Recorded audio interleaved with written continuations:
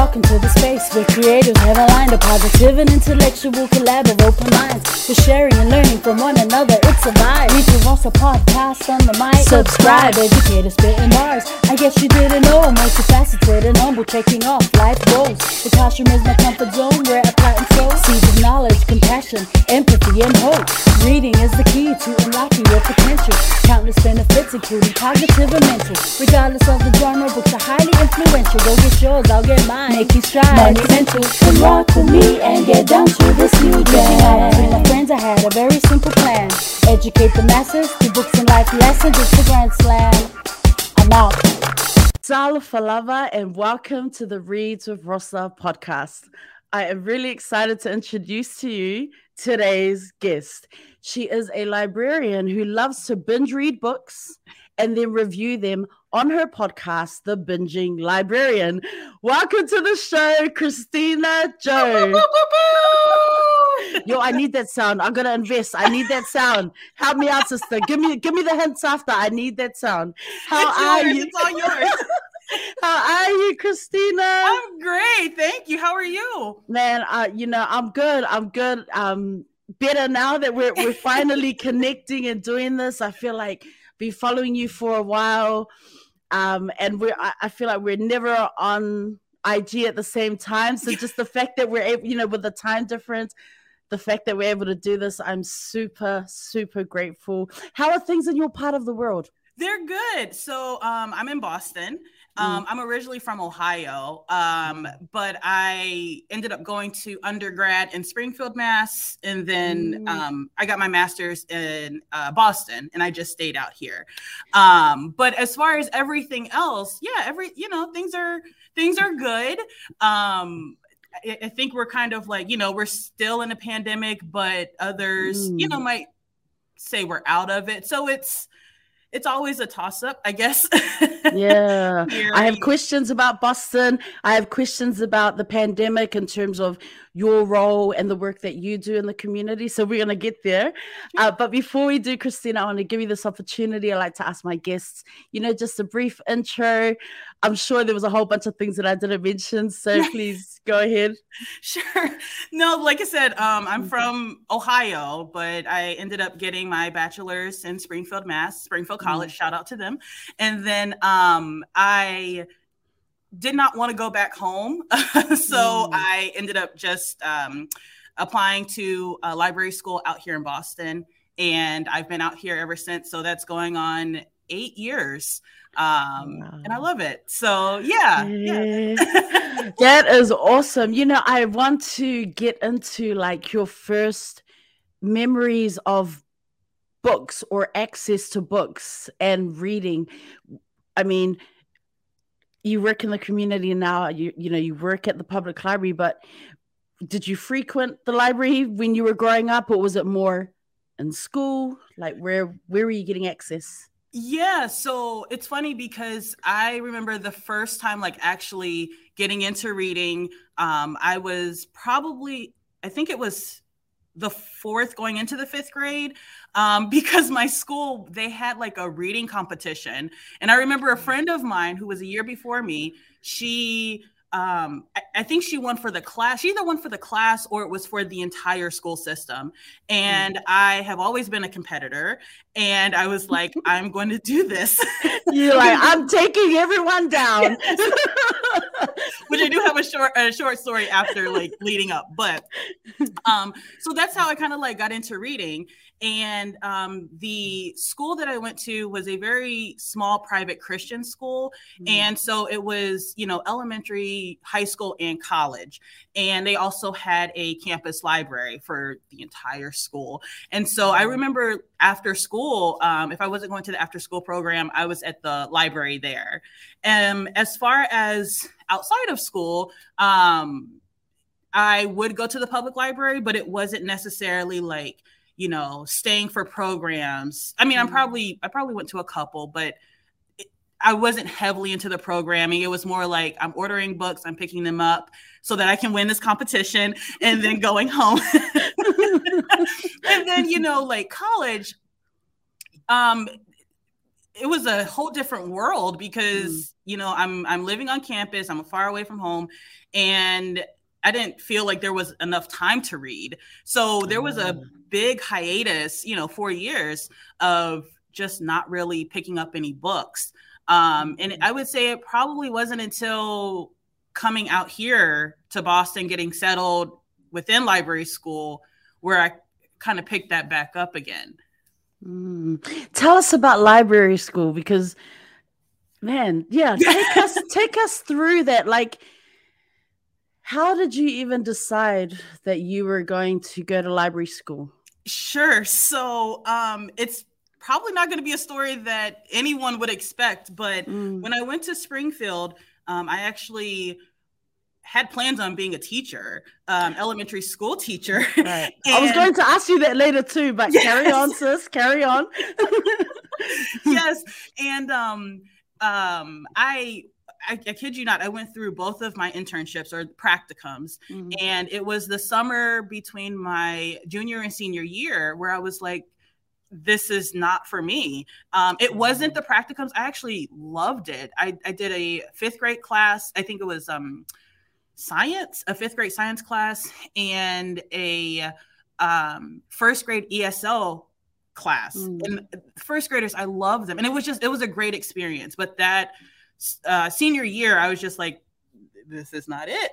And fortunately at the time, I was already working at the campus library for the past 3 years. And the librarians there, they were like, you know, you can go to school to be a librarian, right? And I was like, no, tell me more.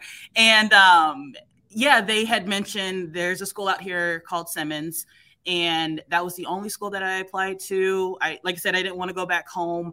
And yeah, put all the eggs in the basket. And fortunately, Simmons accepted me, and, you know, it was a 2-year program, and here we are. So I think it's funny because when I tell people that I'm a librarian and that I had to go to school for it, they're like, you really have to go to school for that? And it's like, yeah. I mean, I know you, like, you know, my good friends from work are teacher librarians, and I know they've done qualifications for it, but I was really curious about your experience in the US, and, you know, what does library school look like? And I was just wondering, for someone who may be listening who is from the US, like, what are there prerequisites to get into the school?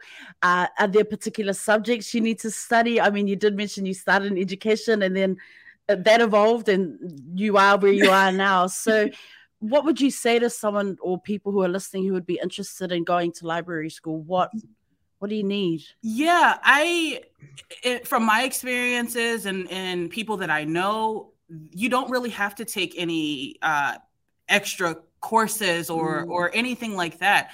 I know a couple people who, you know, they came from the medical field, and all of a sudden they became librarians, and, you know, like, so stuff like that. Like, you don't have to be in the education field to be like, hey, let me then jump to this.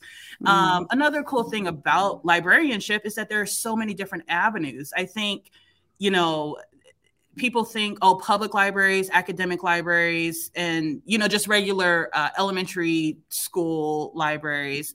But, you know, there's also law, there's music, there's even medical libraries. So there's so many different avenues that it's actually quite fascinating, you know, what there is. And sometimes, you know, I'll talk to people who I don't really know like that, like maybe not necessarily a patron, but maybe just a friend of a friend or something like that. And they're like, but what can you do with that? And then when I hit them with the Library of Congress, then it's kind of like, oh, maybe I need to be quiet, you know? So it's, you know, there's not any like shame, definitely not on my end, but I feel like, yes, there are some people who they just don't know, but there's a little bit of judgment. But, you know, you can throw in a few, like, Library of Congress. What are you going to say now? Like, what if I want to do that, you know? Oh, that's so fascinating. And, you know, honestly, I have huge respect for librarians. And, you know, obviously some of my really good friends are the teacher librarians for elementary and middle high at my school. Mhm. But man, I just have so many fond memories of growing up, going to the public library, and the librarians were just the sweetest people. That they would ask me, what am I interested? I mean, I didn't know. I was just kind of there to kill time, Right. and then eventually got caught, the reading bug, and they were just amazing. And even our librarians at primary school or elementary, and then when I went on to high school, they were just always asking, like, what do you want to read? And if they brought in new books, I was always there first. Like, I really appreciated just the fact that they cared, that I didn't know so much about books, but they were really asking me questions, like, okay, giving me recommendations. Like, those are some of the fondest memories I have of school days, is just being in the library. Yeah. It's such a safe space, Yes. It's great. And if I'm jumping the gun, I apologize. No, go ahead. But like, even working here, so my position, and if I am jumping the gun again, I apologize. My position at the library is actually my title is floating, like a floater librarian. And what that means is I just go from branch to branch or department to department in the main library. So I'm not stationed at any one location. And it's really nice, going back to what you were saying, back in high school or elementary school, going to the public library or the school librarian and the librarians giving you suggestions. It's just really neat when I'm covering, especially the teen room. The children's room, it's great. Or children's section is great. The children's librarians that I've worked with, amazing. But I think there is something a little bit special about a teen librarian to get that youth engagement. I feel like, we're now in a world of social media and TikTok, and, I feel like what was cool for us back then is not necessarily cool for us now. So to see teen librarians engage with them, or just having a teen come up and it's like, can you give me a suggestion? I like this, and that. Like, it's just a very neat experience from that small sector of librarianship. At least for me, I have to ask this because I remember you posted, like, I'm not sure. Like, I literally was Googling these photos, like, is this what the Boston Library looks like? Boston Public Library. Okay, let me tell you, I think I watch too much TV. That's the problem. I watch too much American movies, and I just have this image in my head of what an American library looks like. Massive looking building that's kind of on the outside could be a museum, but it's a public library. So I remember you posted a while back, a picture showing the outside of the library, but it was the picture. I wrote the hashtag because I wanted to ask you. So you took a picture of a reading room, and what's the hashtag that you wrote? So there's a picture. Yeah. So there's tables and chairs. And oh my God, I have to say this, the green lamps. The green lamps that they show on TV. See, I'm sorry, forgive me. I watch too much TV, but it was like something out of a movie. Like, that's exactly how I imagine American libraries to be. And then, the hashtag said Bates Hall Reading Room. Please tell me, I watched too much TV, huh? No. It's Boston Library. Tell us about the Boston Public Library. So I do want to clarify, I'm not speaking for them. Like, it is my job, not speaking for them, not trying to get in trouble with communications or anything like that. Talking about the beautiful decor and the tables and all the lamps. No, it is beautiful. So the library, Boston Public Library, the main branch at Copley Square, it's actually two separate not two separate. It's connected, but there are two buildings. There's the newer building. Don't ask me dates. Have never been to dates. So, but so there's the newer building, and then there's the McKim or older side of the building, and that's where Bates Hall is. And yes, it is a huge room. The picture probably doesn't even do it justice. I can imagine. It's a huge room with green lights. And it's funny because research services used to be in that room. So we would get a lot of tourists that would come up and they'd be like, you must love working here. This is such a beautiful view, stuff like that. It is absolutely gorgeous. And they ended up moving us from that space. So it's not something I get to see every day.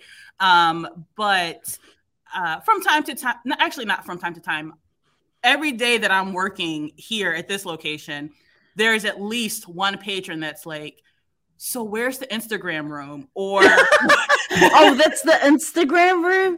Gotcha.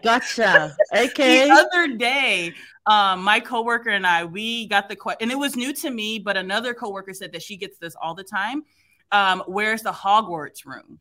And yes, and they're referring to Bates Hall or the reading room. So it's always fun and funny how, patrons, tourists, visitors, whatever you want to call, when they come up and they ask specifically for that room. It even gets to the point now where before they even get it out, I know what they're going to ask. So it's always fun. It's a great time. I was wondering, you mentioned, people are always shocked when you tell them about libraries and then you're name dropping these really, really cool libraries.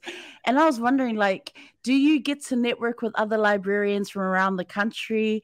Do you get to visit some of these amazing places? Or is there just not enough time for that? Do you know? So I personally I won't say I don't get the opportunity. I think just because of my position, because I'm not stationed in any one location, not that I don't get the opportunity, I just don't collaborate with other librarians from across the country or across the world.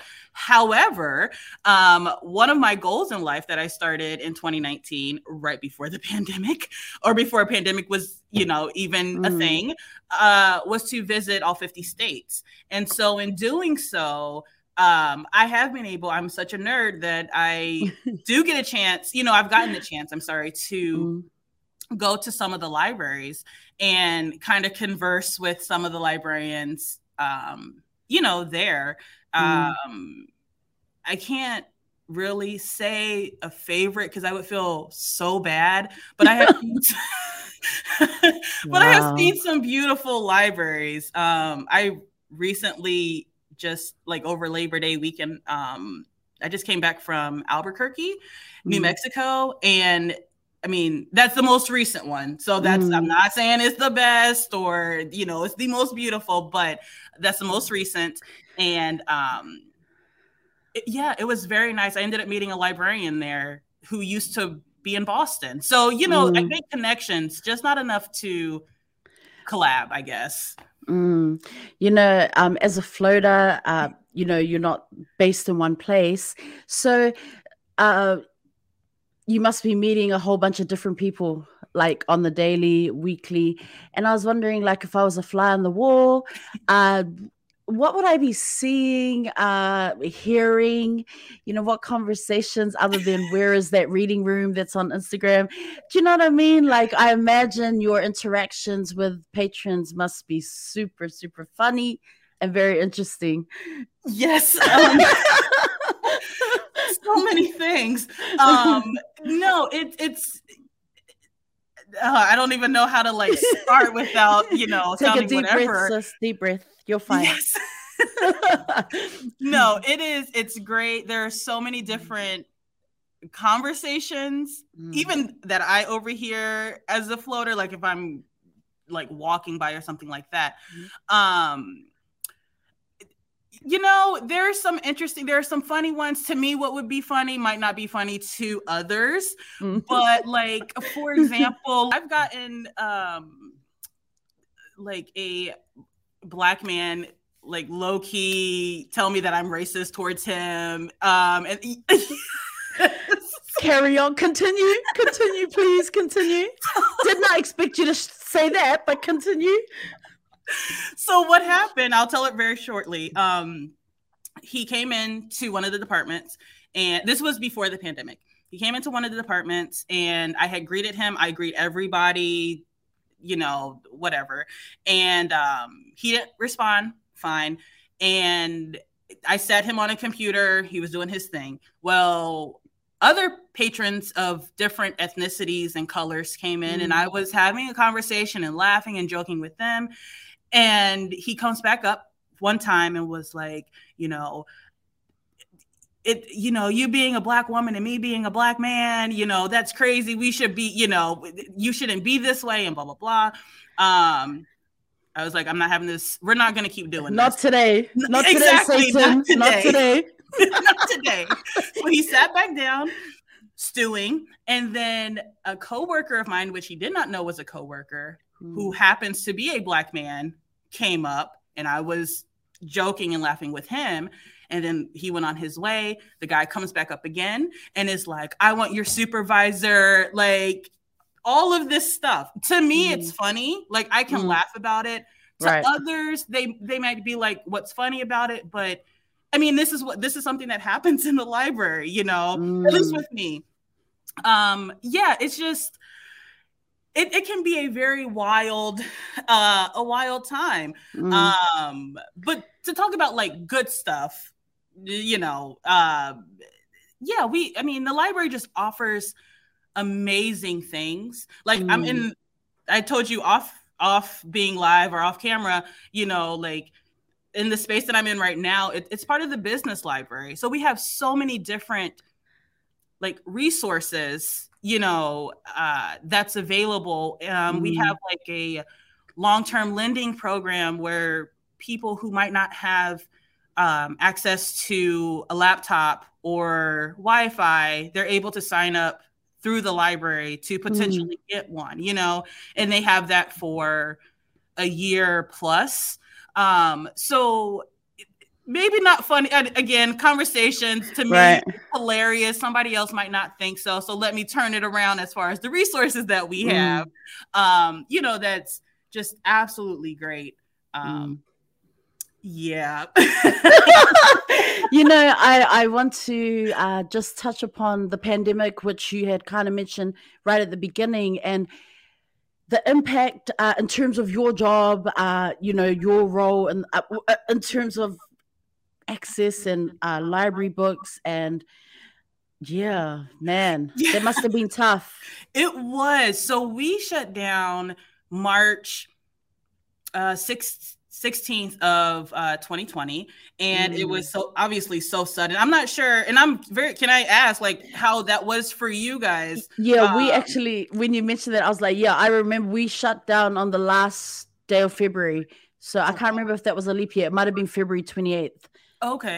Yeah, we completely, like, we had a few days. We had like a week and then a few days to quickly get things and move online. And for the first few weeks, we could go in and still get things prepared. But yeah, it was immediate shift. So, and then you guys not long after. So that's, yeah. Yeah. And it was very sudden. But fast forwarding, so they had us work from home. And I have to say, like, the library, again, amazing, because I know so many libraries, at least back home for me in Ohio, that they had to lay off librarians. And from my understanding, no one from BPO, you know, got laid off. So I'm very fortunate, you know, for the city, for the library, that wasn't the case.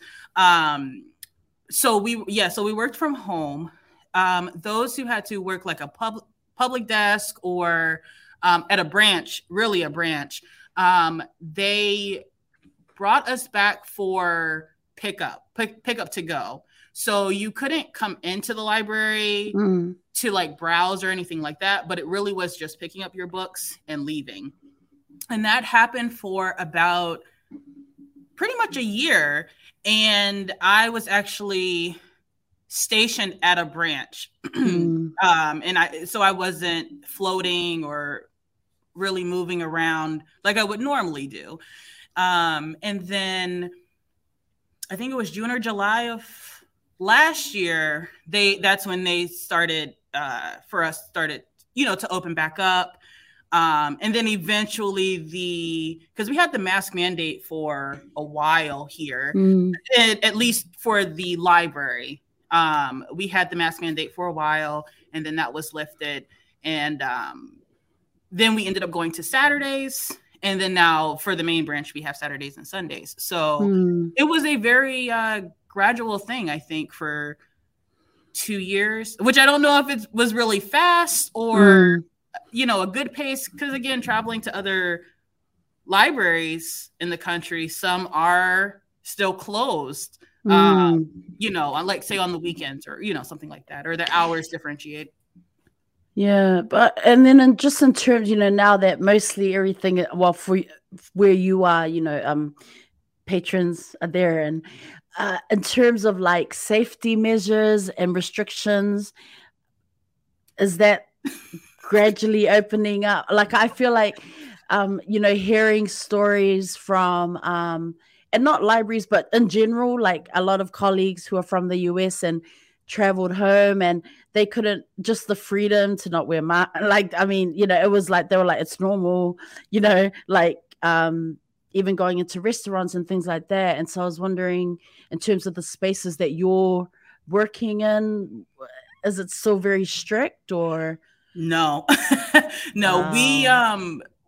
I honestly don't remember when it was officially lifted, because we kind of had like a funny thing going on here, at least in Boston, because our mayor ended up becoming part of President Biden's team somehow. Politics, but part of his team. And so then we had a interim mayor, and then we ended up having to have an election. So, the interim, she had her way, even though it was a brief time, it was still kind of like, things are somewhat lifted. And then we had a mayor who like kind of, might have reverted back at one point. So I honestly don't remember when everything was officially lifted. Here at the library, it's still optional. We're not going to be like, you have to wear a mask. But sanitize or like that's your body, your choice. It's up to you what you want to do.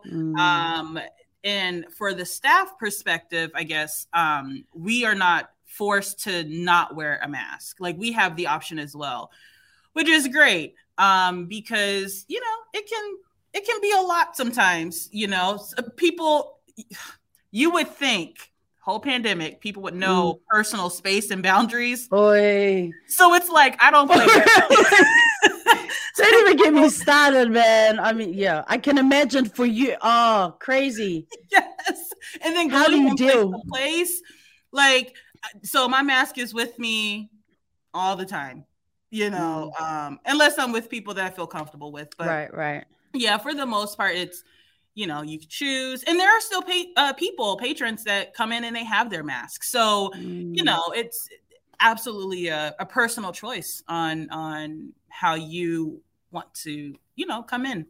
I was thinking about social media, social media in terms of like TikTok and, Instagram, there's Bookstagram, TikTok, there's Book Talk.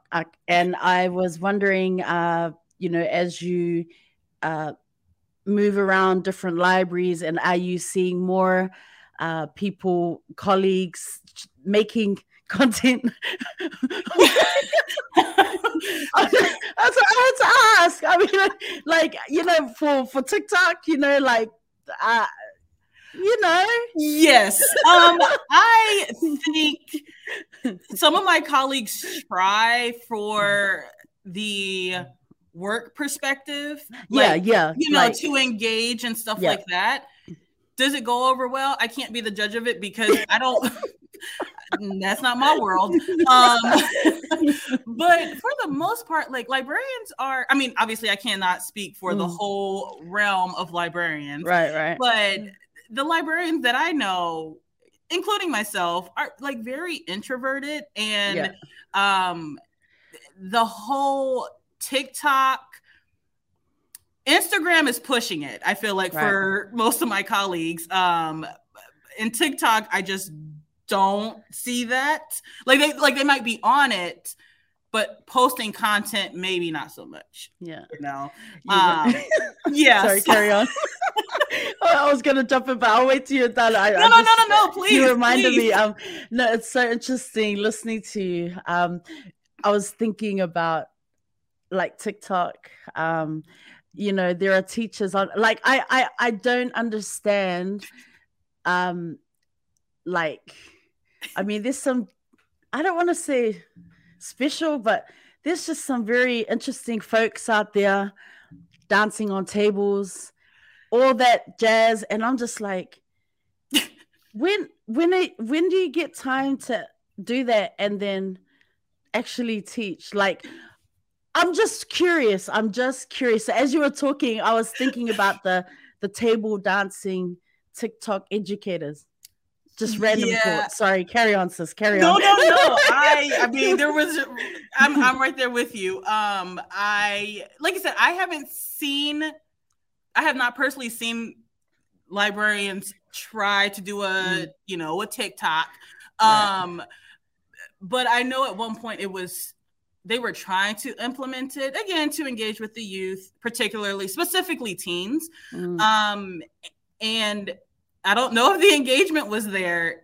Nice try, I guess. I try to stay out of that. And I say all this to say that there are some amazing educators who are doing so many cool things with social media and really trying to engage and connect their learners. It is really student-centered, but then there's some other crazy folks. It's like, oh, this about you. Gotcha. Okay. So I have a question for you, because I know that you had mentioned that you like watch TV, like a lot of TV. So have you watched Abbott Elementary? Oh yeah. My friend from he lives in Florida, and he like when that first came out, he was like, go to this link, watch this. I watched it all. I was just like, bro, is this for real? I was like, bro, there were so many instances in that where I was just like, oh, that resonates. And then I was thinking, oh my God, I have a colleague like that. Yeah. I was like, yo, I know someone like that. That's how sad it was. That was something else. It was so good. Yes. Like, it was so good. And I love that it was. Is there a season 2 out or not yet? Yeah, so they just started season 2, I think either like this past week or the week before. Okay, so I haven't missed much. Yeah, and like you, I also binged it because it's randomly on HBO Max, and because I don't have Hulu or like I don't have regular TV. You didn't ask for this, but here we are. So I binged it, and I was like, I am obsessed. And so I probably will also wait for season 2 to be done and then end up binging it. So I have no idea what's happened in the past. It's so good. Like, honestly, it was so bad that I was watching it, laughing my head off, also feeling sad that I knew people like that. I was just like, I don't know. Should I be recommending this to folks at school? Maybe not. I don't know. Maybe look at me being. They might see themselves in it. I was just like, some people gonna end up crying because they're gonna see themselves in this series. Man, but it's so good, eh? So good. I was curious about, like, as a librarian, 2020, obviously the pandemic, the world is shutting down. A lot of protesting going on, Black Lives Matter, George Floyd's death. I asked this because as an educator, all of a sudden people were like wanting to read whatever books they could get their hands on. They needed to know what their unconscious biases were and all this, and what was the white person's perspective, and what were BIPOC authors writing about, what does injustice look like? And I was wondering, from your perspective as a librarian, was there an increase in demand for books written by BIPOC authors during this time? In education, people rush and they get like grabbing whatever, and then all of a sudden it's like Black History Month, right? It's like the 1 month, and it's like, you got every other month of the year to read these amazing books written by Black authors, and yet it's focused solely. Sorry, I went off topic, but no. Any thoughts on that, in terms of the spaces you were working in and what your experiences for that was? Yeah. So again, 2020, I was stationed at one branch, and you know, I was able to kind of see the bags that we would get in, the most I don't want to say most popular book. Well, I guess yeah, the most popular books that were being requested, and you know, stuff like that. There definitely was an influx of BIPOC authors. I'll be honest, I do not remember those books that, you know, that were out, but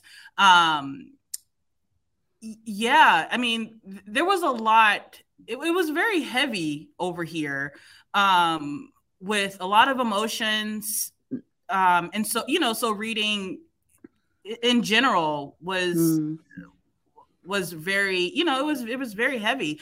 Kind of going back, because I don't think I fully answered your question, and then I promise I'll spin back around. You're good, sister. Good. You had asked, like, during the pandemic, like, how else did the library kind of make materials accessible? And one thing, like, that we did do, not only was it BPL to go, but we also did a lot of ebooks and e-audio books. And so, you know, so people who did not feel comfortable going outside at all, doesn't matter if it was, you know, pick up to go or even just going to the grocery store, they had that access to be able to, you know, download the apps or read it on their browser, and very accessible. So yeah, I just wanted to I didn't want to leave that out. You're good. But again, kind of like fast forwarding to the most recent question. Yeah, there was a lot. Yeah, it was just it was a time, a very heavy time, and well, I don't know how else to say this, but to add on to all of this, the library, you know, supported Black Lives Matter. So all of the branches had a sign in the window that, you know, said Black Lives Matter. And, you know, a lot of the public appreciated that. Like, they stand with their Black and brown librarians, library assistants, and other staff members. But then you also had a good chunk of people that, like, would physically take the flag down or, you know, call City Hall. Like, it was really when I tell you it was a heavy time, it really was. Yeah, it was. I mean, fortunately, that I know of, no one at the library got seriously hurt or hurt at all. But it was very tense. But again, to actually answer your question, I feel like I saw an influx of Black and brown authors that you probably wouldn't see otherwise outside of Black History Month or like Hispanic Heritage Month or you know, Asian AAPI. Yes. Thanks for coming in, because I probably butchered it, but we had an understanding. You knew what I meant. My heart was in the right place. Of course. But you wouldn't I feel like you wouldn't see that otherwise. If, you know. Yeah, I mean, I wanted to ask that, just being an educator from my perspective, you know, in our space that we work in, my friend is the teacher librarian, and she does a lot of work, you know, to try and get in more diverse texts that reflect our learners. And yeah, like you said, I mean, in our space, definitely an influx of, like, there was an increase in demand for, you know, bringing in these, like, books, you know, about unconscious bias, you know, diversity, equity, inclusion, and justice, liberation, you know, definitely a lot of interest. But of course, that, you know, Black Lives Matter, you know, the marginalized communities, the plight of marginalized communities and BIPOC folks, that doesn't just disappear. I mean, it doesn't, you know. So, we're here, like, the struggle continues. And so, as it is in education, a lot of buzzwords are dropped, a lot of books are, put in the spotlight, but then you could tell that over time people were just kind of like, oh yeah, right, we did order all those books and they're just kind of sitting there. Oh right, and it just became this like everyone rushed because they wanted to read a book, and then it was just like over time it's just really few people few teachers are actually still trying to be better, trying to do better, trying to learn, unlearn, unpack, decolonize the mindset, all of that. So Yes. That's why I was so curious about the spaces that you work in. Yeah. Another point I just want to say real quick.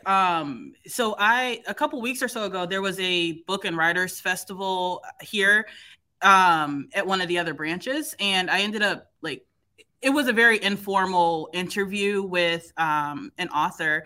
And I had asked her, how did you come up with this book? Shout out to her. The book is called Ben and Patrice by Catalina Gamera. Anyways, so I had asked her how was the writing process? Because she ended up doing it in definitely less than a year. And she was saying, which was very interesting, that I've never ever thought of, when President Trump, when he was president versus compared to President Biden, the writing demand or the stories were very different. I believe she said kind of after he was elected, and especially 2020, it was already heavy, tense, as we talked about. Kind of the demand was more publishers wanted light reading versus, the heavy stuff, because the book that I just said, it's like a romance, not necessarily young adults, but the characters are young and, stuff like that. So her process was, the publishing companies did not want whatever she was going to originally do. So she ended up busting this romance novel within a short amount of time because of the demand. And I just thought that was very interesting, because I write, but not like that. Definitely not like that. But even as a reader, I don't think that way. I just look at a book, right? Read the description and kind of go from there on whether or not I want to pick it up. So it was just a very interesting take on even the writer, the authors, in general, their process, and how that all works. That's crazy, because I'm just thinking, publishing companies, people who are in those spaces and have access to that decision-making table, gatekeeping the industry. I was just thinking that as you were telling me that story, I was just like, wow. Yeah. It's wild. It really is. Now, can I ask, in Japan, was it as tense there for you guys? You mean with the whole Black Lives Matter? Black Lives Matter. Yeah, I mean, we had protests here. We went to the protests. We had students at my school who were, they were turning up to protests and, for the cause and stuff. It was intense because, a lot of the protests were, there were Japanese people, but also a big number of foreigners supporting, Black Lives Matter. So obviously the way they were policing Black Lives Matter protests, like in Tokyo, for example, where we went, so different to the radical, crazy, nationalistic Japanese political protests that go on. These people, you got to see it, like YouTube.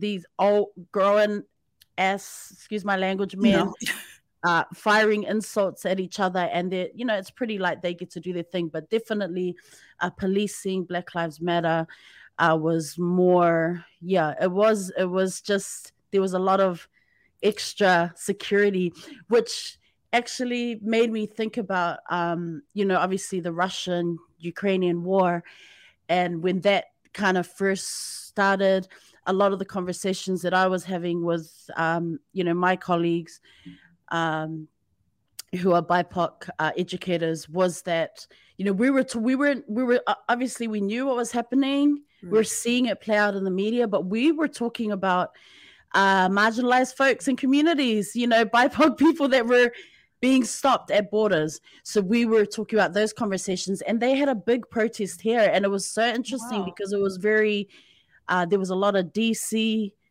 folks, it was very dominant culture kind of. But I did not see as many police as what we experienced when we went to Black Lives Matter. So that was interesting. Like, I was being a hater over here watching the news, like, oh, I see how it is. But Japan and political like protests, it's just it's a whole weird, different environment here. Yeah. It's interesting for someone who, like, to hear from someone who's not here, how I guess other countries perceived us. There's a book, which an episode is going to come up soon, definitely by the time this is posted, by the time yours is posted. But there's a book called The Woman in the Library by Solari Gentile, and a coworker and I, we did the episode together because it's actually taken place in Boston Public Library. And okay, I'm curious. Yeah. I need to find the book. You do not get to tell me that. I'm like, hey, cut it out. I need to find this book. Oh. Yes, and it's a murder mystery. That happens here at the library. But I do say that's definitely not a plug. I mean, I won't be like, don't listen to the episode, but it wasn't meant to be a plug. Plug it, sis. Put it in there. You do you, man. That's why you're here, man. I'm about giving you your flowers and just definitely highlighting what you do, for real. No, you're amazing. We're gonna get there. We're gonna get there. So thank you.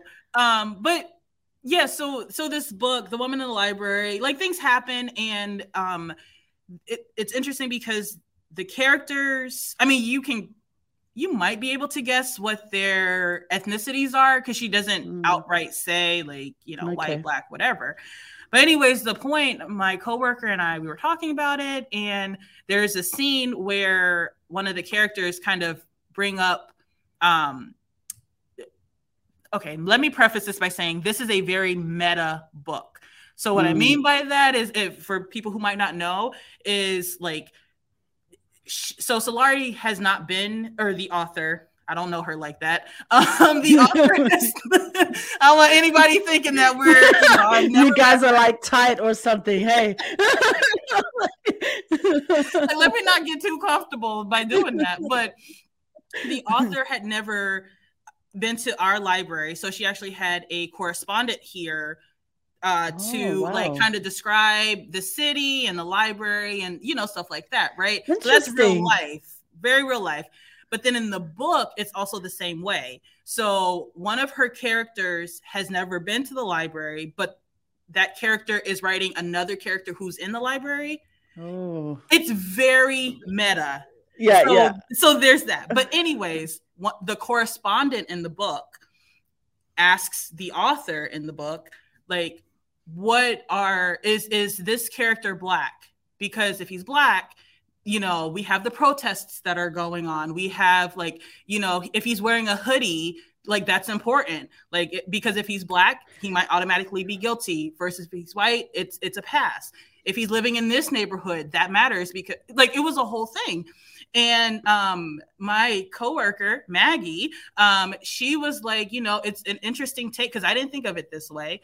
It's an interesting take on how other countries might have viewed what we were going through, because it's going to be different, like, yeah, you had riots, but or protests, maybe not riots, but you other countries, stuff like that. But I don't think it would have been as intense compared to here. Oh yeah, no, I totally get where you're coming from. I mean, The other thing about okay, so I'm from New Zealand, and they had they were protesting in support of Black Lives Matter there, and so I'm just going to talk about Japan and what I was seeing, and actually,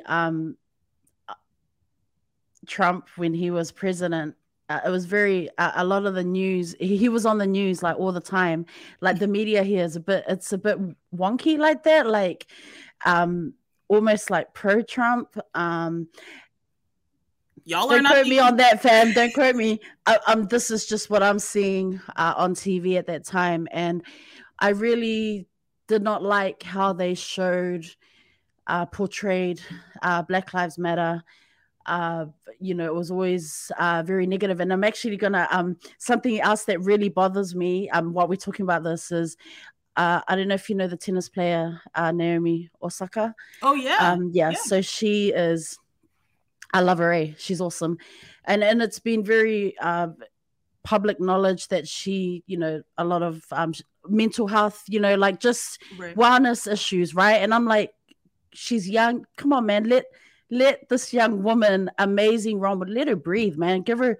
But I hate the way they portray her here. Like she steps out of line, and you should see the photos they attach to the article. Like, I swear, like I'm not making this up, and you can even look online after, like, look at Japanese newspapers and how, and I mean, she's Japanese, she's half Japanese, like how they portray her, like it's always in a very borderline kind of like read between the lines, very negative way. And it's just kind of like the photos. It's like, when can we actually talk about how she's just a really good role model, great role model, young woman who has achieved so much in show her as a beautiful young woman. But man, that's my pet peeve on social media when I'm reading articles about her. Maybe she's like bowed out of a competition real early or something, and it's always just the worst photo. I'm like, what the so that I was just reminded of that as we were talking, like how I see like Black Lives Matter and things like that, even Trump at that time, and his rhetoric, his like racist, negative narrative that him and those folks are putting out there. It was just like it was ugly as, like, I literally would like mute and just switch channels because I did not like how they were very pro him, but then they show like Black Lives Matter. It was always about aggression. And I, as someone who lives here, but I have friends who are educators, Black educators, amazing folks in the US. And I'm freaking out because I'm just like, are you guys okay? Is it safe at your school? Are your families safe? Like, I was there. I'm just checking in again. I'm just how are you all doing? And some friends who are not educators, just doing their thing out there, trying to make a living for their family. And I'm just like, is it safe? Like, that's such a, I don't know. Is that question? I don't know. Should I be asking? Because I worry, like. Yeah, I worry, and I'm here, like it is really crazy over here on this side of the world. Like, even with like Asian Americans or just, Asian immigrants, not necessarily here in Boston, but like I see even news reports in New York where they're just like randomly getting attacked. Not to make it even more dark, but like when we did open with the schools, going back physically versus, no longer on Zoom or the hybrid, but like actually going back to school, and then you get school shootings. Like that is scary. Like, I might not be in a school, but that is terrifying, like you were not, like a child was not in school. The parents did not have to worry about their kids going to like physically in school for like 2 years. And then all of a sudden we're going right back to what it was before the pandemic. You know what I mean? Like, yeah, it's scary on this side of the world. You know, I love it, but it's Have you ever wanted to like move abroad? Yes. I know that there are also, when I think of educators that I've connected with online through Twitter, you know, with other teachers and stuff, and there are so, you know, there are like Black educators, like BIPOC, they've left the States just for the safety of their families and giving their children an opportunity to just live in a safer environment. So have you? Yes. Have I thought? Absolutely. And you know, it doesn't help. I mean, it does, but like seeing, you know, on my feed, like Black travelers who, you know, ended up just staying outside of the US, like just packing up everything and going. Like, absolutely, I have thought about it. I think I know because my roots are here, like in the US. It would be difficult for me personally just to be like, oh, I'm leaving the country. See you later. But I absolutely have thought about it, even to the point where, I mean, granted, it's not necessarily like living abroad, but going back to librarianship, there's actually like on cruise lines, not all of them, but some cruise lines, they actually have libraries, and you can, you know, there's a library. There you are. I can see it now. Your name in neon lights. Get onto it. And that has been a goal. When I found that out, probably 2014, 2015, I was like, I want to do that. Like, that's going to be me. Yeah. Haven't done it yet, but you know, there's still time. So I feel like it's like being realistic and like, you know, and granted, it's not leaving the US because I'd come right back, but I feel like that would be the closest of kind of getting away from the madness that is here. You know, you mentioned your podcast, so let's when did you start the pod? Let's talk about the Binging Librarian podcast. That's what's up, fam. Gotta check it out. She binges books and she reviews them, sometimes with guests. But yes, like tell us about obviously, how did you get into podcasting? Take us through the journey thus far. No, it's really not that exciting of a story. It's not. No, I mean, the pandemic happened and it was kind of like, I kind of want to do something. And that was it. Before I was actually working in retail. So I would work here, normal schedule, whatever, but like on the weekends, I might go into work in retail. And so I was always busy. So when the pandemic happened, it was kind of like, I don't know what to do, you know, after, because I got laid off and, you know, stuff like that, which was great, a blessing in disguise.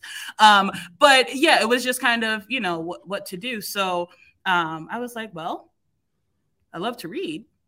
I like to talk about what I read. Let me do this thing.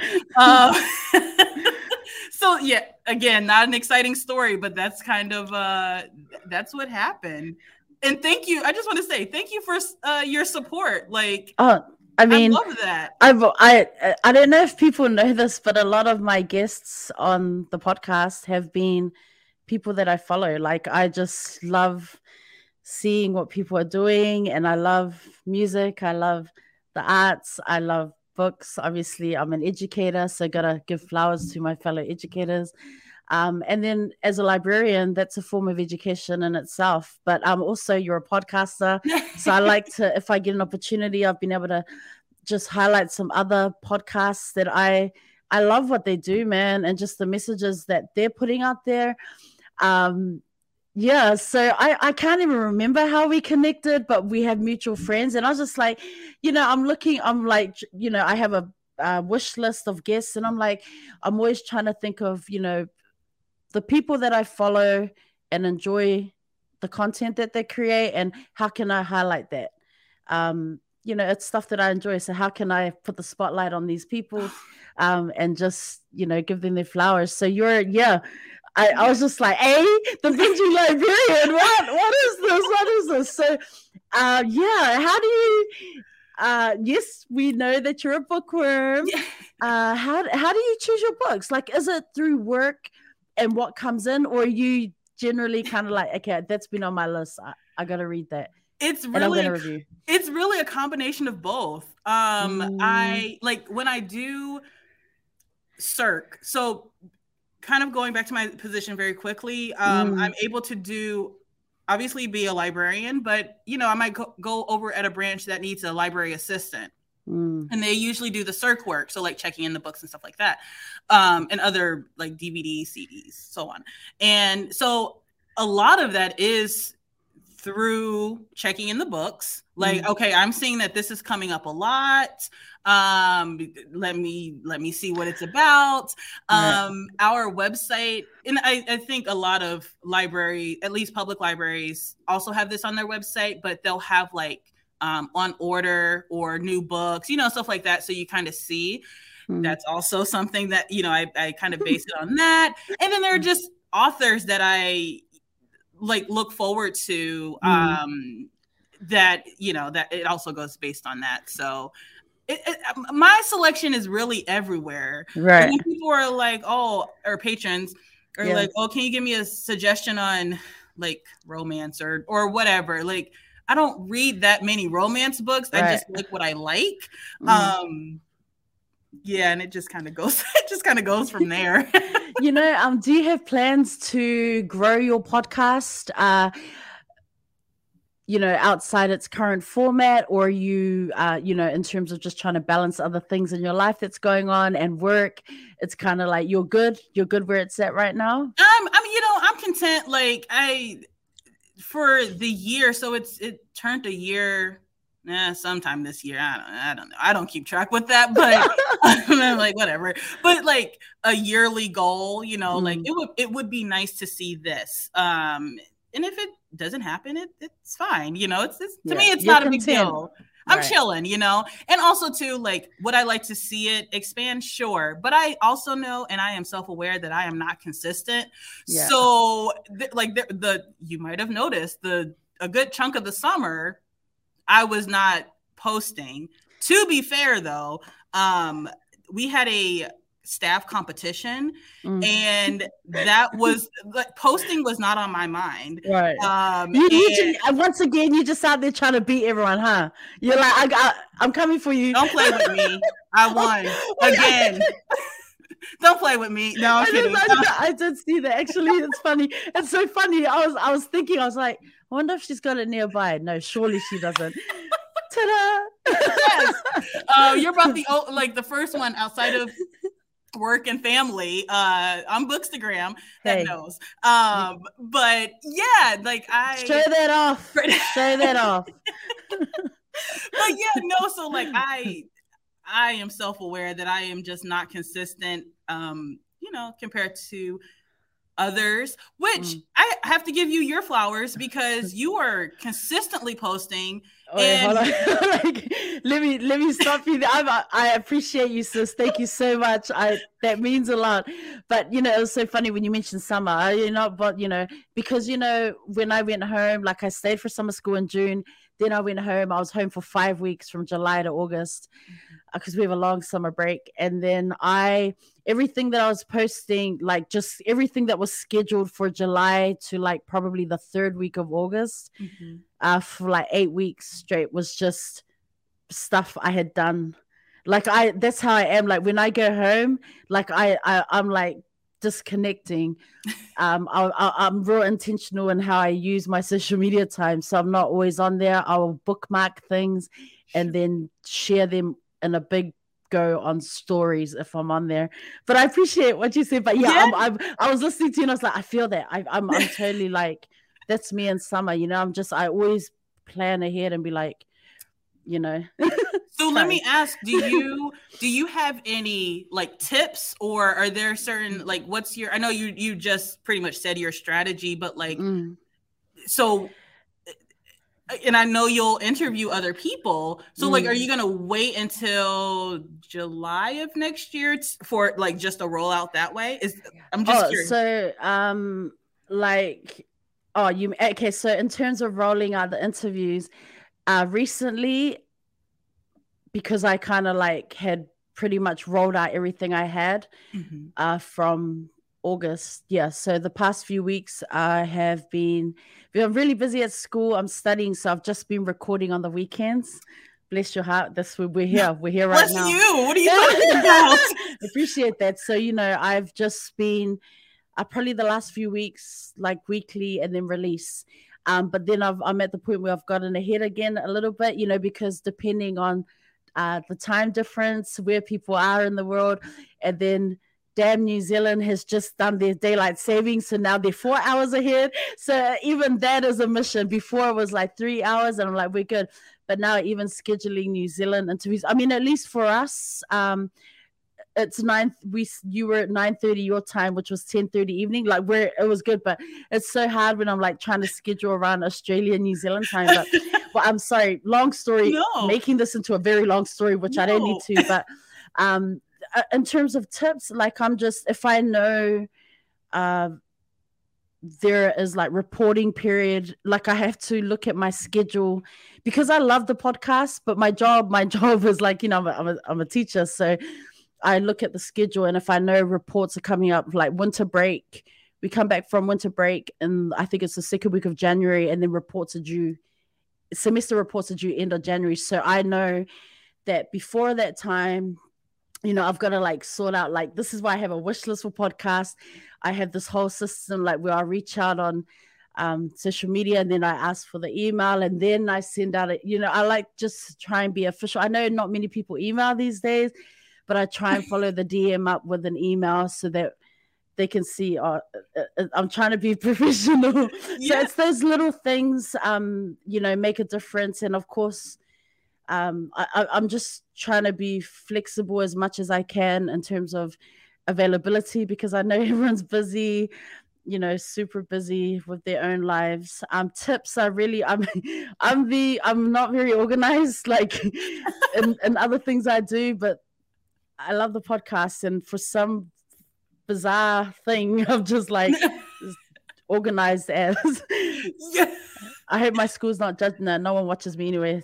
They don't know I have this other life, eh? They're like, they don't know.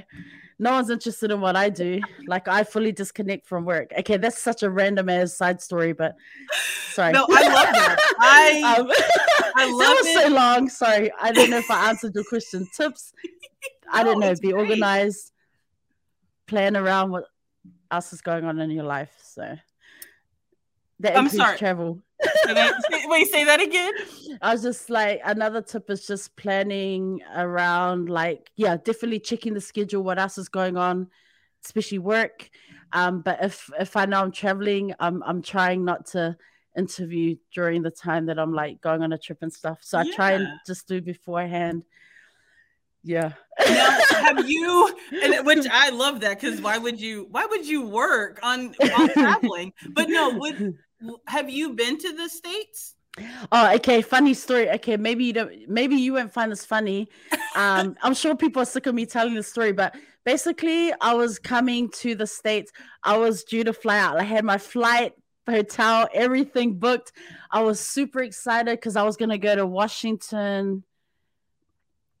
DC? Washington, where they have all the like museums and I was coming to Baltimore, Maryland. Yeah. There was this big Catholic schools conference that was happening there, and it was going to be April 2020.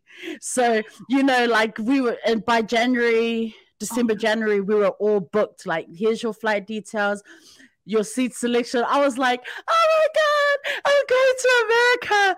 Oh my God. I was so excited. I had downloaded an app. I was going to go check out some libraries, check out these museums and all this cool stuff in Washington, like not far. I was like, oh, can I go to New York? Oh, anyways, our school shuts down in February, and I'm like, oh, there might still be hope. And then they're like, sorry, all people, like, there were teachers going to Thailand for professional development. maybe we all got shut down. No. It was the saddest thing. But then when I was watching and seeing, all these things happening in the US, I was like, I would never ever go to America. I was like scared, man. Like I'm like, maybe I need to stop watching the news and their negative vibe. Yeah, so I have to tell you, like, a long story. No. I mean, I asked. No, but like going back to that though, the news is very frightening because it's so much negative coverage. Yeah, that it even goes into like social media. Like I had to delete Facebook because it was just at the time it was during Trump's presidency, and there was just so much going on. That I don't blame you for being like, I'm never going there. But we're not all bad. Yeah, and so I have some really beautiful friends, like I love them so much, good friends from the US. And they get me, they're like always hyping me up, like, yeah, when you come, we're gonna do this, because I love theme parks. Like I'm that person. Like I'm scared of heights, but I love theme parks. So I'm a roller coaster, like crazy about roller coasters, but I'm scared of heights. Don't ask me how that makes sense, because it doesn't. I'm right there with you. It's all good. So they're like, oh, we're gonna eat this and we're gonna eat that, and then my thing is like, okay, guys, don't laugh, but can I eat a taco? And they're like, what? And I'm like, yeah. I'm assuming it's better to eat that when I come there. Like, I didn't think what we're eating here is the real thing. They're like, what? And I'm like, yeah, that's what I want to eat.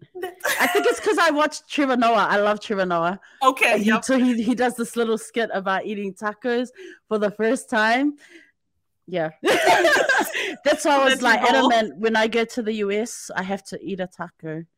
Or maybe I need to go to Mexico for I don't know. I'm super confused about that. I don't know. But my friends, yeah, they're like, it's okay, we got you. Well, I was going to say, like, the East, actually really everywhere. Because I was going to say the East Coast, but then I'm like, I've also been to the West Coast and obviously Midwest. But like, really, like, our cuisine is just like, it's good. There's so many options and so many variations that, yeah. Stop it. If you come to Boston, I got you. Have you met a lot of authors through your work? No, I am not popping like that. So, which is fine. No, I do follow, and there's some independent authors, we follow each other. You are amazing because you will reach out and be like, hey, are you interested in, like, you'll take the chance. Yeah. And I am just not, I'm not there yet. It's different talking to someone in person, or like, you are hold on, I got to give you your flowers again. Your energy, I'm not by any stretch of the imagination, am I that person that's like, oh, your energy is like, I can tell your energy is bad, or your energy, I'm not that person. And I don't really like when people are like that, but you have such a vibe about you, even through like an online presence, that is just amazing. And I hope you know that. Thank you. Do. Like it's amazing. I just honestly get excited, like, when I have guests come on, and I love what they do. Like, and I'm a huge music fan as well. So I've had some of my favorite rappers come on here. I mean, these people, like, they're amazing. And I've had like educators, just so many different people just doing cool things, man. I love the performing arts. And I've never interviewed, a librarian / educator, because it is a form of education. So I was excited. I mean, I knew you were a podcast host, but I was like, yo, this is so looking at things through another lens. And I really just wanted to pick your brain. Obviously, these are your experiences, which, of course, super important. I appreciate that. Thank you. It really is. And, I was going to say, like, you probably know, like, talking in person, or probably even for you, even through Zoom or like an online service, it's, I don't know, it's kind of different than like talking online or trying to engage them that way. But you're just so good that you're actually making me want to think about having the authors that I do follow. Honestly, sis, you know? Like, I was just like, you're a vibe. You like, worst case scenario, like, honestly, that would be another tip. Listen to me just dropping these tips, like, but I was just thinking, you know, like, you are a vibe, so why not reach out, you know?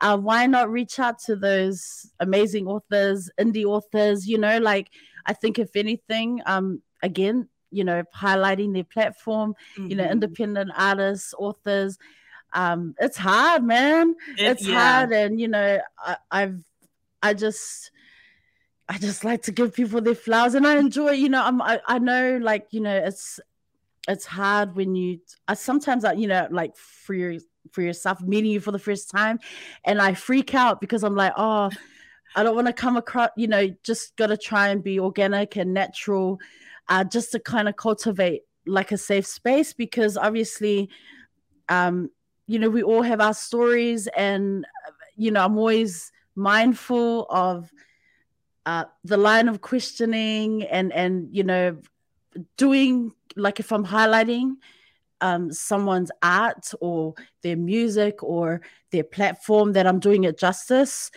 Otherwise, there's no point in bringing the guest on, and it's just like, you don't highlight anything, you know. So I appreciate it, you know, like, thank you for your kind words. Yeah, I hope that you feel, you know, okay, and we've been having some good laughs. Yeah. I feel like I've known you for ages, but it's been like, like, it's not awkward at all. And you know, maybe you had to go through this, but you know, like, sometimes when you're meeting somebody for the first time, and I'm anxiety, I'm the worst. Sis, I'm so bad. Like, you mentioned being an introvert right back at the beginning when we started chatting, and I was just like inside, like, yep. Oh, I totally get that. I totally get that. But I love that you can just talk. Like, for me, I can't just talk on my own. Like, I have to be engaged with talking to someone, and you know, building the conversation that way. Because I have other friends who have their own podcasts, and they're just, man, they're always dropping gems, and I'm like, how do they do that for like 40 minutes, just dropping gems and good vibes and lots of love? I'll give the vibes. Know? I don't know about the gems from my part, but I'll give the vibes. No, it's, you know, I think what I've learned being a librarian is like just listening, you know, because people, I had this conversation with a few coworkers where, you know, you'll have patrons come up that wicked excited about, or they just want to rant or vent about a book that they read or some show that they watched that they either liked or they disliked. And, you know, it's easy to engage in that regards, but it's also, I think, important because they just want to let it out versus I don't need to say anything about it, you know, or I'm also really good with, like, if I see a book that they're going to check out or they've returned and I've either watched the show or I've already read it, like, oh, what did you think about it? Or have you seen the adaptation of it? And it just, you know, it just kind of goes from there. But I think I get away with it just because I listen. And for sure. And I'm excited to think about how whether you're going to reach out to some authors and, you know, do your thing. Like, I'm excited for that. I wanted to ask about Banned Books Week because I follow the, you know, the American is it Library Association? Like, I follow them on Twitter, and I've always been super curious about banned books. And it was Banned Books Week in the States. Was it like the 18th last week, 2 weeks ago? So I was wondering, thoughts on banned books, because there's a whole conversation behind it. And I know it goes in a lot deeper in terms of the US, like. So what our librarians here, because I can only speak here in Boston, I'm sorry. The librarians for both like children's and young adults, like they will make displays, you know, to be like, hey, these are banned. You know, and it you either pick up a book or you don't. I feel like if there are complaints, from my experience, I've never gotten it. Like I haven't had a patron come up when I'm covering a desk or a branch and they're like, no, you know. Right. If anything, they might like call to City Hall or something like that. It's also one of those things that it can be intense because people are very opinionated on why we have these books, but also like you don't have to read them. Like, you know, that's what I don't get. It's like, why are you kicking up a stink?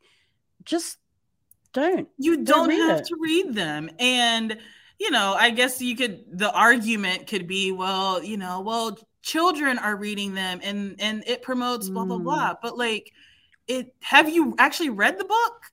Like, you're causing this whole hoopla about it's banned for this reason, but have you actually read it? You know? Anyways, that doesn't answer the question, but in the regards of like, the librarians here, if they have the space, they're gonna promote it because that's what we're here for, you know, to provide access to materials, whether they be books, DVDs, CDs, computers, electronic materials, whatever, so that the public, should they choose to access it, have that ability. You know, who are we to be like, you shouldn't read this or you can't read this? That's, in my opinion, that's not what we are here for, to gatekeep what someone should or should not read. You know?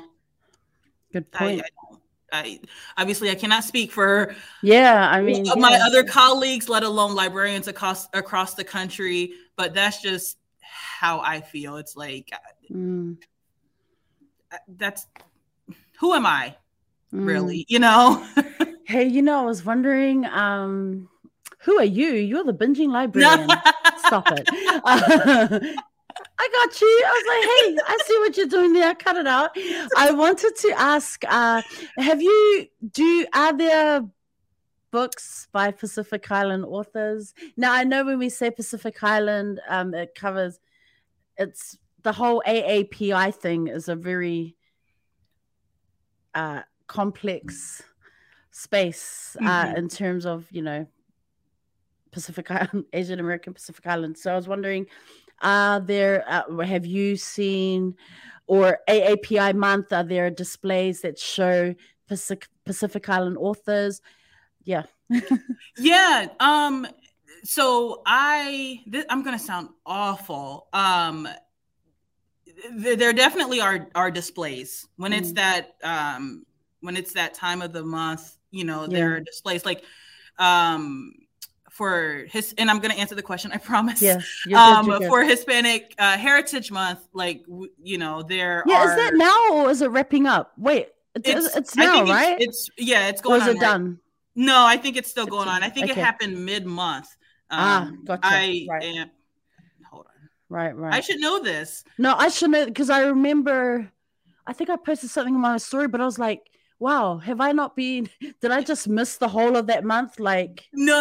It's, it goes until October 15th. So it was mid-September. And so like right now they have, authors of, you know, Hispanic descent and so on and so forth. Which is great because someone like me, I go based on the cover, the title, and then the description. I definitely judge a book by its cover. I do too. So bad. I tell my, don't judge a book, but don't just choose based. And then I'm in the library like, oh man, this cover is cool as. Trying not to hide from my students so they didn't see me. Go figure. I mean, I feel like sometimes you should, because I don't know. My thing is like, if the cover is not appealing to you, then the only thing else you have is the title and then the description. And if they are not good to you, I'm not gonna read it, you know. Nah. So, but to answer your question, I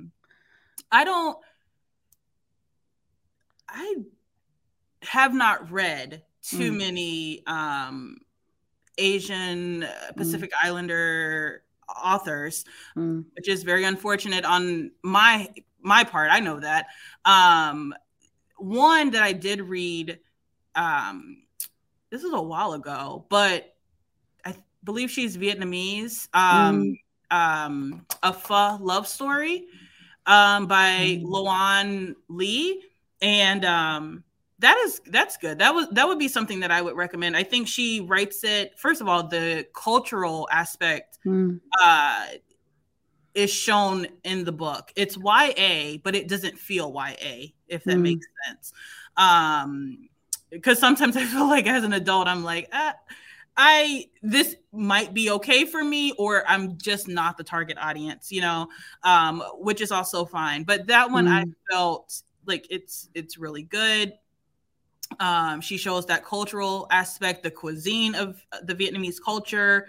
And it's funny because one of my best friends from college, she is Vietnamese. So I kind of have a little bit of taste of the culture, obviously not a lot, but like enough to, as I was reading it, I'm like, oh, this is really good. So that is one that I can shout out. But because and it's not an excuse, and you're challenging me to be better when it is that time to like actually like pick up, you know, an author related to the month. Yeah, I mean, I really wanted to just pick your brain about that. You know, I was wondering like what displays are on. Obviously AAPI it's an American, but for us, like for me, you know, I have a Bookstagram account. I try to highlight new books that are being published, ready to drop from Pacific Island authors, and not necessarily from the US, not many, but definitely in the Pacific, in New Zealand, in Aotearoa, in Australia, in Samoa, being Samoan myself. So so I was just like curious, like what does that look like in your particular setting? And obviously you're just speaking from your experiences. It could be different everywhere else. So I really just wanted to pick your brain about that, because, you know, AAPI month, what I see on Bookstagram is like on Audible, for example, on Scholastic, you know, those companies that are really big, like book publishing and all that. They say Pacific Island, but it's not Pacific Island authors, you know, it's real, like, I think American, like in America, Pacific Island it's classed, there's a wider group. Like for us from the Southern Hemisphere, Pacific Island is like, we're Pacific Islanders, you know, so we already like, this is what Pacific Island is, but I think in the States it's more complex. There's a wider group of communities that ethnicities that it covers. So it's always interesting to see what some of these big, like even Goodreads, like I'm such a hater, man. I'm like, there are people posting on there, like on Goodreads, about how they're reading these amazing Pacific Island authors. And I'm like, on the map, like, what up to, man? What? What? That's not a Pacific Island author, you know. And then you got like DC folks in there, or like, I mean, I saw that like this year, man. I was like, I'm not even gonna engage with these idiots. I'm not even gonna engage with these damn DC fools up in here, like trying to talk like they know. Like shut up about BIPOC. You don't even know. Shut up, seriously. Stop it right now. Yes. Yes. I mean, it is interesting, not only from like, say, you know, Goodreads and the other big publishing companies, as you were saying, but you know, there's also, I feel like, taking into account, there's also like Reese Witherspoon and her book club, and then Oprah has one, and like all these like big celebrity. Well, I don't know why I use quotes, but like they are actually. Oh, why am I going like this? Like, yes, sis. Yeah, exactly. Celebrities. No, I'm kidding. Yeah.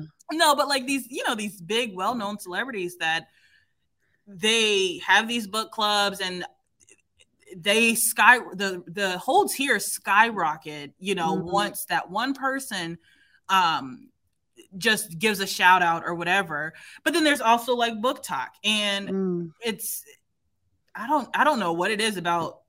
I don't have a TikTok. I don't plan on getting one, but it's just amazing and fascinating how like a book will blow up. Yeah. And I just don't think that BIPOC authors have that, especially the Asian Pacific Islander authors. Yeah. Yeah. I mean, you're right about book talk. There are books that blow up on there, and I'm just like, I'm like watching it. Like, first of all, I know this is a DC person. I'm looking at the account like, oh, okay, and then I'm looking at the book like, did you even look at, like, yeah, definitely.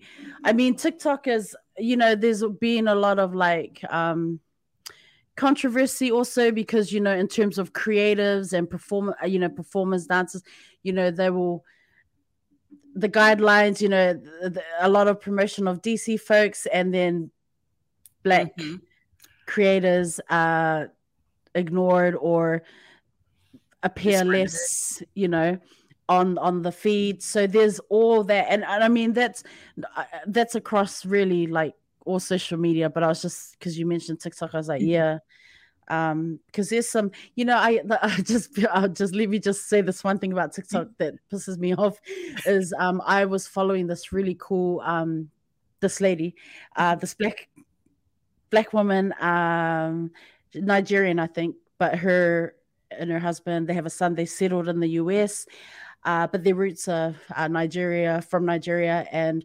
they travel in I don't know. I don't know what do you call it. What do you call it in the States? Like, we call it a caravan, not a caravan. What's the name for it? Like a van? Like a digged out, like not a train. Oh, an RV? Yeah, an RV. That's what it is. So they have this amazing RV. I've been following them, like, just globetrotters, man. Amazing, like jet setting. Following their journey for ages. So tell me why I was so pissed off when I saw this like DC lady all of a sudden start appearing, her account started appearing on my feed, and they just happened to have gone and purchased the same RV.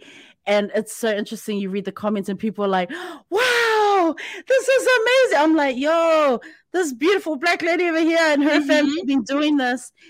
But I was just like, where have these people been, man? There's been this family, just amazing how they paid off their story it's very, very cool, inspirational. But I'm just like, how come on, TikTok, how are you going to be pushing this white lady? And it's crazy because it's like, it's not even, that's a story that I haven't heard, obviously not that specific one, but I have heard one, another Black woman who was trying to do the van life or RV life, and she just was not getting the same traction, compared to other white content creators doing the same thing. But it also ties into the Black and brown dancers versus white dancers, which, I won't have to say like big names because I'm not trying to get attacked, but like we see that alone. And I don't know, because I don't have TikTok.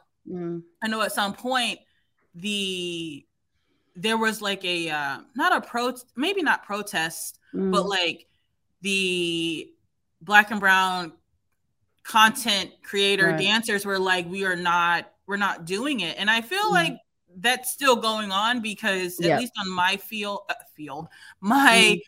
feed, even though I don't have TikTok, I'm sure you know, like it'll still pop Yep. up on Instagram, like the reposts.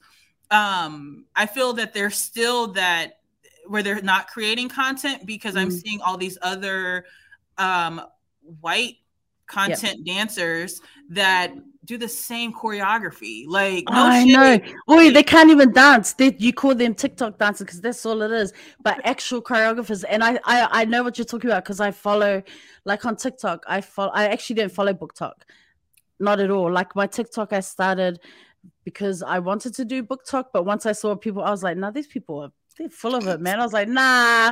And then I love dancing, so I was following choreographers, and I was also following when that happened.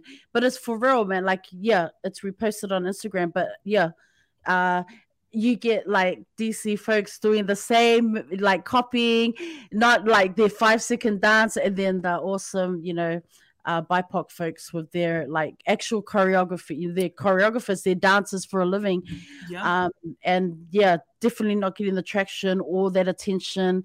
And another way you see that is through the numbers, right? The likes and right. And you're just like, how is it that these amazing dancers are not getting their flowers, but you have like this 10-second dance and dancing on a table and all that. Yeah. That stuff. That's what I'm talking about. That. Those folks. Yeah. Sorry, man. Man, look at me. I'm just taking you right off track right now, man. We're all over the show. We're having way too much fun. Having a good time. What can I say? Have fun. I forgot to tell you at the beginning. We don't have fun on here. We're not allowed to. No smiley, no giggling, none of that. I think it's a little too late. A little too, yeah. Just a little. Self-care. I'm sure you are a busy woman. What strategies do you use to cope with stress? I'm sure, trying to balance work and life can get a bit much. So how do you cope with that stress or look after yourself? Yeah, I think it's, for me, sometimes just getting away, not necessarily traveling, but there are some days where I'm like just not days, but when I need that time, like, maybe I might binge a show, like, and I'm not on my phone. Like when I'm in a binging mood, like I am dead to the world, like you can text me, I'm not going to respond until I'm ready, So it's kind of like taking a step back, and not like entertaining it. It's not that I'm ignoring what's happening. It's just, I'm not going to entertain it. And also I think just having a really, really strong support system, whether it's to just rant and vent, or if it's just to have a moment of crying, like, because we have those days, something that builds up and you just have to like let it out. That is in resting. Like I love to sleep anyways, but but if good. Yeah, right. So it's like if I'm just having where I need to take care of myself, I'm going to sleep, or I'm at least going to be in bed. Like it is what it is. That sounds extremely lazy. I'm not lazy, but there are moments where it's just like I cannot physically do this, or I don't want to, yeah, that it's not a word, but it works for me. Yeah. And you know what? Like you do not even have to try and justify it. And I say this to say that, this is definitely a question I ask all my guests that come on here. And, for many of you, it's just sometimes forgetting to just disconnect and take time, to be with family, or even just to look after yourself. And there's nothing wrong with what you've just said, because like for me personally, like right now, Saturday, like I'm working Monday to Saturday we're having middle school sports. It's 4 sports at the moment. So I've been just telling everyone, well, like I get home and I have to like shower, eat, nap. like, because it's been a rough, like Monday to Friday, super full on busy. Saturday, got to get up early again, catch a train, go to sports. Today we played away. So I literally just say, well, my Sundays is my lazy, like that's when I'm just going to chill. So, you know, I just say that to say, like, I get that. And, you know, I've had friends who said, you know, sometimes I just get my nails done. Sometimes I'm just watching Netflix. Sometimes I'm just catching up on sleep, and I'm like, yo, I totally get that, because when life is just so full on, sometimes that's just how you do what you do. And sometimes it's a walk around the block, you know, sometimes it's just dancing and blasting music, and that's cool. That's all right, because you're getting that downtime, you know, and it's good for the soul. Yes. For the mind and body. So no, yeah, please do not have to justify it all. I was like, yes, I get it. I totally get it. Well, I also just love that you're like, you had said, like, this is my Sunday, and my friends know that is my go-to. Like, if I'm not working, but I have, you know, if I'm like you working Monday through Saturday and I only have Sunday off, it's my Sunday. I'm not doing anything. Exactly. And, you know, I'm so dramatic. Like, everyone knows it's for sports. And I'm like, don't be making plans with me on a Saturday. You got to be super special. And actually, was it last weekend? I went to dinner on a Sunday. Otherwise, I was just like, sorry, this is the one day I can come between this time and this time. I will be there. But the whole time I'm there, I'm like, I must control. Self-control. Don't be getting crazy drunk, because gotta go to work on my, you know, it's all that. It's like I'm gonna enjoy the company with my fam, with my people, but guys, I gotta go to work tomorrow. So it's like you're going, but you're still kind of like, no, behave yourself. Now's not the time. No one needs a hangover on a Monday. So so good for you, sis. I love that you can do that. Nothing wrong with that. I love to do that too. So. Yeah. I was gonna say, I feel like low-key we might be sisters. Yeah, that's it for life. For life, just putting it out there. You know, book recommendations. I mean, I feel like we've talked about so many things that I didn't even get to ask you about what you do, which is you are a book reviewer. You binge read books, and what are you reading right now? Is there do you want to drop some gems, or maybe promote some of your indie author friends? What have you got for us, sis? Yeah, so what I'm currently reading right now is it's called The Weight of Blood by Tiffany Jackson. And is that Tiffany D. Jackson? Yes. That wrote the book where I listened to the audiobook. Why can't I remember right now? I read it in 2020, and it's she talks about Biggie and that. Have you read any of her other books? I have not. This is my first one from her. Sorry, carry on. It's not about me. Stop it. No. But if it's good, like I love it. She's okay. Awesome. So I'm reading that, and a coworker had described it as like kind of similar to Stephen King's Carrie.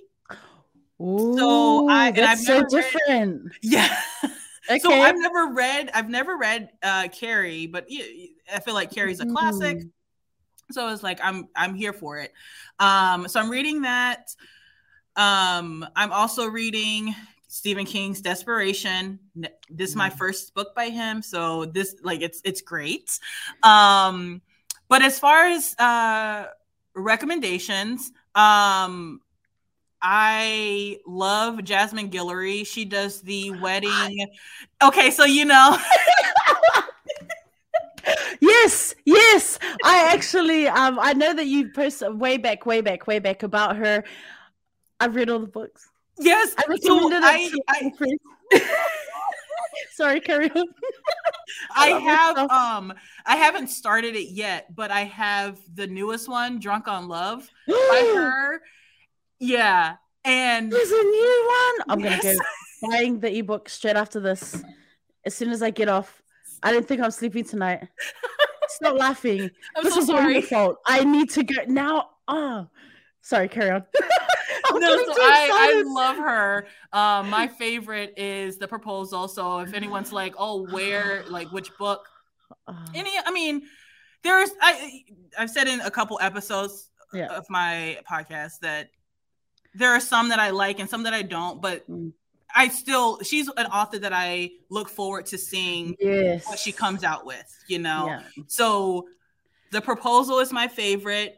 It is the sequel to The Wedding Date, but you don't have to read them in order. Okay. For your listeners or watchers who might not be familiar.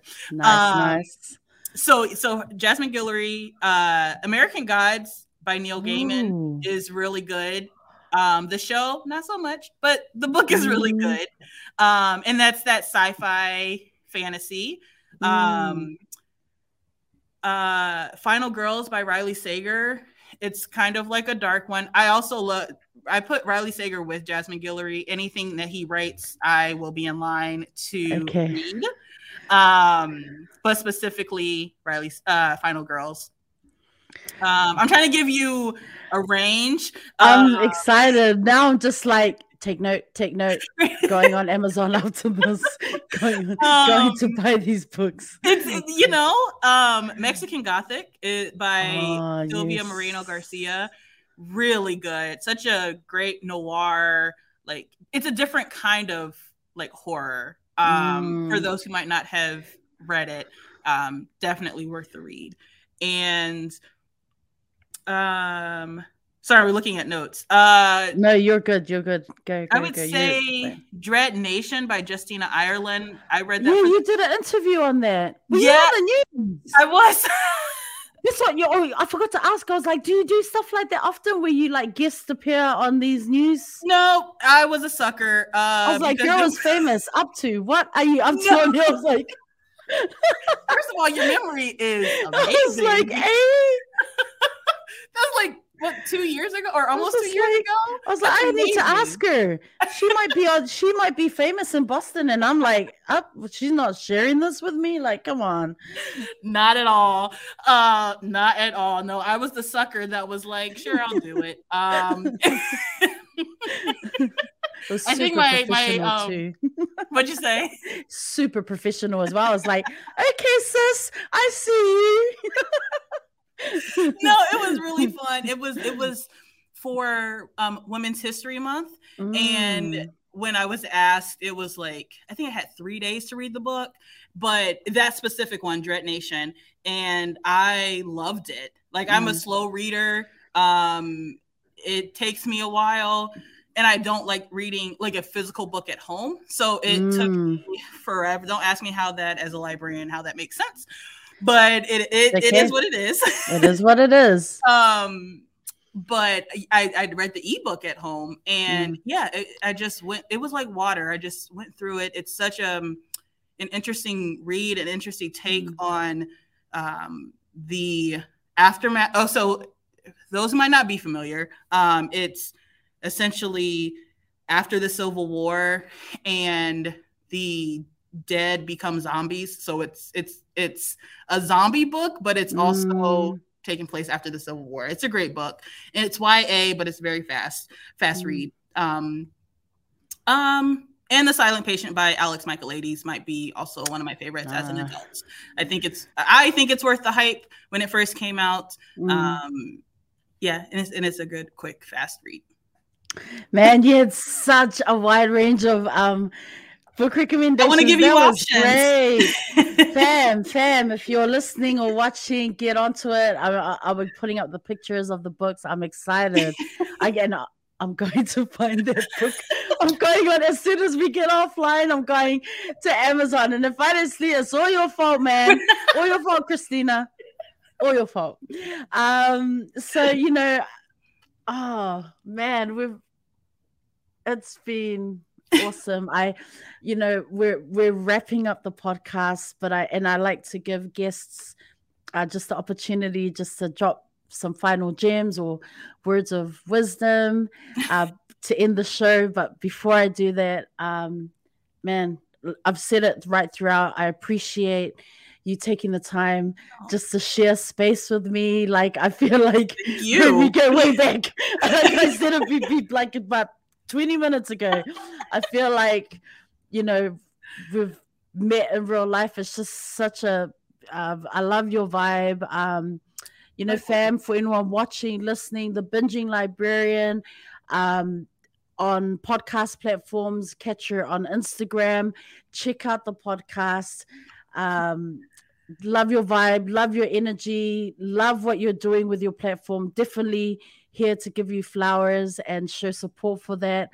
I look forward to seeing how your platform continues to grow. And of course, as you drop more book reviews, that's exciting. So to the audience watching, please get amongst it. Support the sis out doing her thing out in Boston Public Library with the green lamps from the movies. I mean, let me stop. So yeah, just we're in October now. Wishing you all the best as you as well work towards final months at work, and I hope that you please stay safe out there. I hope you and your family are good. Just look after yourself, and I will just hand it over to you to just wrap up the show with some words of encouragement. No, you're giving me a big big weight to lift. No, like I said, I don't know about gyms, but just do your thing. I don't want to be cliche, but if you want to do something, do it. If it's writing, if it's just a reading goal, if it's any kind of goal, if it's even starting a podcast, whatever, do it. It's not gonna hurt, and have fun. I feel like if it becomes too serious, then maybe kind of take a step back. I think the day and age that we're in right now, everything else is already serious. So if you're trying to start a project or start a goal, it's never that deep, in my opinion. So the Binging Librarian, everyone. Yay!